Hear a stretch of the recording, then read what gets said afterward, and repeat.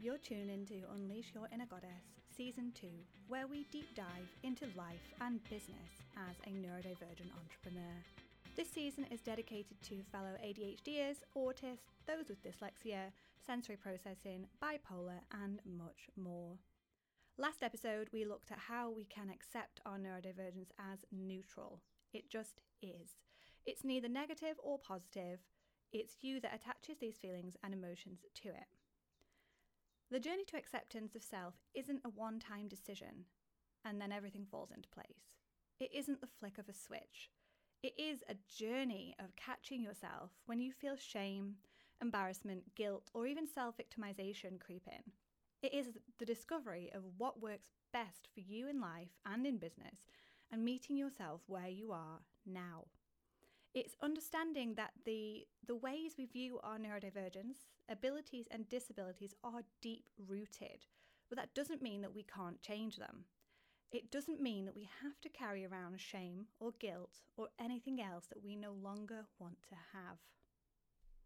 When we have a belief or an understanding of something that has been reinforced over time, it then becomes a bit like a habit to think or do or believe in that way. And when we challenge the way we do things or the way we think, we can maximize our chance of succeeding by understanding how the brain works. So if you're ready to think differently about your neurodivergence, listen on. And when we know how our brain works, this means that when we inevitably fail, which we will at some point, right? Like, let's just put that straight out there. We will fail on our journey. It is normal. It means that we don't just start another shame cycle of, well, I can't do this. This is not working for me. We give ourselves permission to get up, dust ourselves off, and go again. This is because we are essentially fighting against our brain's need and want to keep things the way they are. So the thing you currently do, so in this case, the way you currently think about your neurodivergence, is stored and utilized in your brain and is activated via a neural pathway. This neural pathway is reinforced and strengthened every time you think this way, whether that be a conscious choice of thinking or not. This is because our brains want to keep us safe, and by keeping things the same, it keeps us in our comfort zone, right? Which means that we aren't taking any risk. And your brain prefers this, it likes it, because it can predict the outcome. And it would much rather do what it perceives as safe, as it's done it before, even if safe isn't really serving you. So your brain is actually working against you. It doesn't know that what you actually want to do will be more beneficial in the long run. It doesn't understand that seeing your neurodivergence in a neutral, even in a positive light, is better in the long run. And changing our thoughts and patterns, it takes us out of that comfort zone, and our brain sees this as risky. So this is why we fail, because we're up against our brain trying to keep us the same. So if we know this and we know what we are up against with our own brains, we can tackle it much more effectively. And this is the same for anything you want to change or improve, anything that challenges what you currently do, whether that's changing the way you eat, whether that's starting a morning routine, whether that's doing yoga every day. Your brain is going, whoa, this isn't what we normally do. This is risky. I don't know the outcome of this. I'm going to do everything in my power to get you to do the old thing. Okay? So whenever you feel shame about your autism, guilt about your ADHD, embarrassed by your dyslexia, or victimized by your bipolar tendencies, you are strengthening that belief and that neural pathway to continue in that cycle. And strengthening those beliefs and continuing that cycle of shame or guilt or embarrassment are holding you back in a big way from showing up and kicking ass in your business and being happy and authentic in your life. It is time to stop wishing you were different. It's time to get your head out of the sand and forge some new neural pathways to support you and your success, knowing that the journey will have failure moments in it. And we'll talk more about that in just a minute. And I just want to quickly break off, right, and let you know that if you are wanting to shift how you see this part of you and you are ready to increase your confidence, your self-belief, and have a deeper understanding of who you are, come and join my Facebook community. It's called Drive to Thrive, ADHD Won't Stop Me. It is for those who have ADHD and other neurodivergences, diagnosed or not, I don't care. Wherever you're at in your journey, you are welcome. It is also neuro-inclusive. So even if you don't identify as having neurodivergence, but you are interested in supporting the neurodivergent community, whether that's because you have a friend, a family member, a team member, or clients who are neurodivergent, you are also welcome to come join us as well. The link is in the show notes. Okay, so when I'm working with my clients on beliefs and changing their narratives with their neurodivergences and how they run their business, I explain these neural pathways, as I mentioned before, as ski slopes. Each neural pathway you have is a well-formed, clear, snow-compacted ski slope. It's super easy for the skiers to use. The new belief you are building is another ski slope on the opposite side of the hill. It's seldom been used, the snow is fluffy, the path isn't very distinct, and the skiers have much difficulty going down this slope. So if you imagine each skier that has found themselves at the top of these slopes, and each skier represents a choice that you make, so every choice you make is a skier, and they have to decide which slope to go down, right? The more times your skier chooses a more difficult slope, the more that snow begins to compact under their skis, and the path down becomes more and more defined. It gets easier for each skier to use. And yes, there is very much conscious choosing in the early days of rewiring your brain. So when you're consciously correcting any thought patterns you no longer want, when you're constantly reminding yourself, oh, I'm no longer thinking this way, I'm going to choose to think this way, it feels very forced, right? And that is normal. It is sort of like training your brain. This is how we want to think from now on.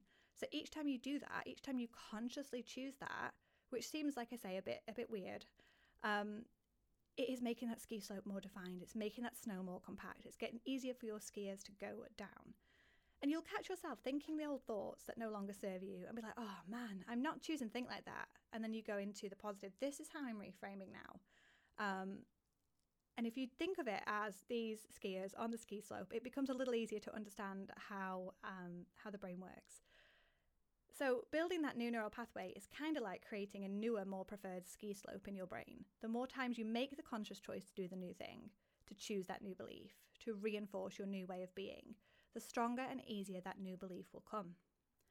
However, as I mentioned earlier, your brain will be actively working against you to trick you into doing the things you've always done, to think and believe in the things you have previously believed. And this is where we will occasionally fall down. And I really wanted to hammer this home in this episode that we will fail. We will get it wrong. We will fall down. And I think it's really important to understand that some days we will choose the easy path, the familiar path, the old way.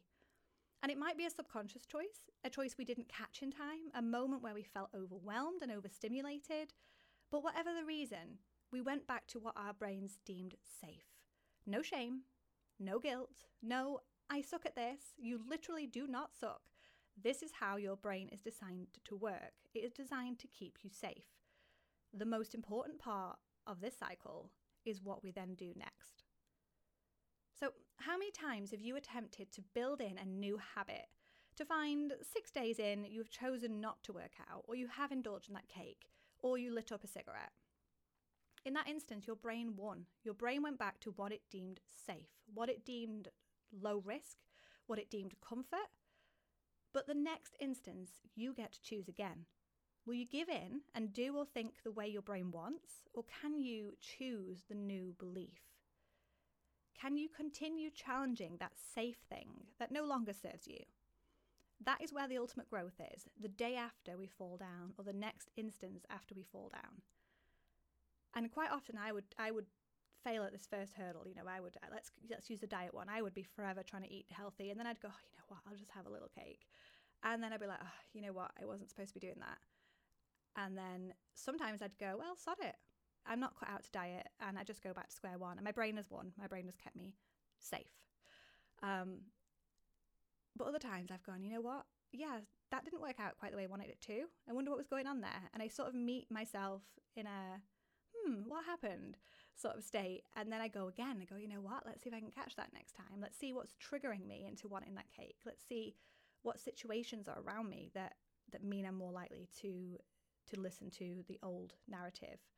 And when we retreat back into that camp of wishing we were different, or putting our head in the sand, and we ignore our neurodivergence, we aren't helping anyone, especially ourselves. When we give up at the first hurdle and label it as a bad job, or worse, label ourselves cruelly, we aren't helping ourselves. Finding a way forward to accept that your brain works differently to the majority of people and is part of who we are is highly liberating. And then we have to begin the work of undoing those thoughts and those actions and beliefs that we have associated to and with our neurodivergence. Whether that be that you feel like a bad friend because you forget to reply or you're always late, whether you think that you are stupid because your spelling and grammar isn't what you deem good enough. Maybe it's feeling like you are a victim of your neurodivergence and have a sense of woe is me, or feel like you aren't capable of something because of your neurodivergence. Maybe you have low confidence and self-belief because you come up against many roadblocks in the different things you do. Perhaps it's because someone said something to you and it's really stuck, it's stung. Whatever the reason, hopefully you're still listening to this because you want to make a change to the way you currently view who you are.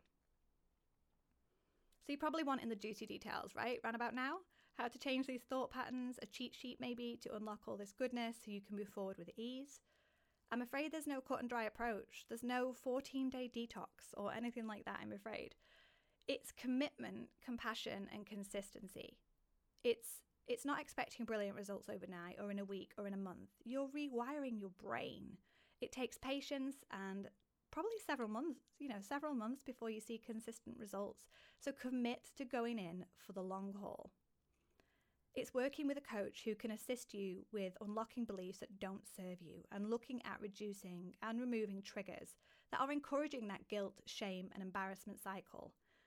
It's knowing your triggers and roadblocks that lead to the feeling that you are trying to move away from and then creating workarounds. It's tracking your efforts and looking at the bigger picture. What do you notice? Is this bigger than what goes on inside your head? Are you more likely to fall down after spending time with a particular person or after a certain activity? It's being kind to yourself when you realize you chose the old pattern of behavior and beliefs about yourself, because that is literally what we're up against. We're up against our brain choosing the old patterns. When working with clients who are doing this inner work, I encourage them to keep a journal, just for thoughts and things they notice as the day goes on, kind of a bit like an audit. If they feel the guilt creep in, they can note it down. Can they note the time or the thing that happened immediately beforehand, and anything else they feel important? That is usually really good too. We look at keeping a list of activities, people, and even times or days of the week that, if you can see a pattern forming in a few weeks, or even where you are in your menstrual cycle. And this helps us see if there are some patterns that we could then disrupt and help change these deep-rooted beliefs.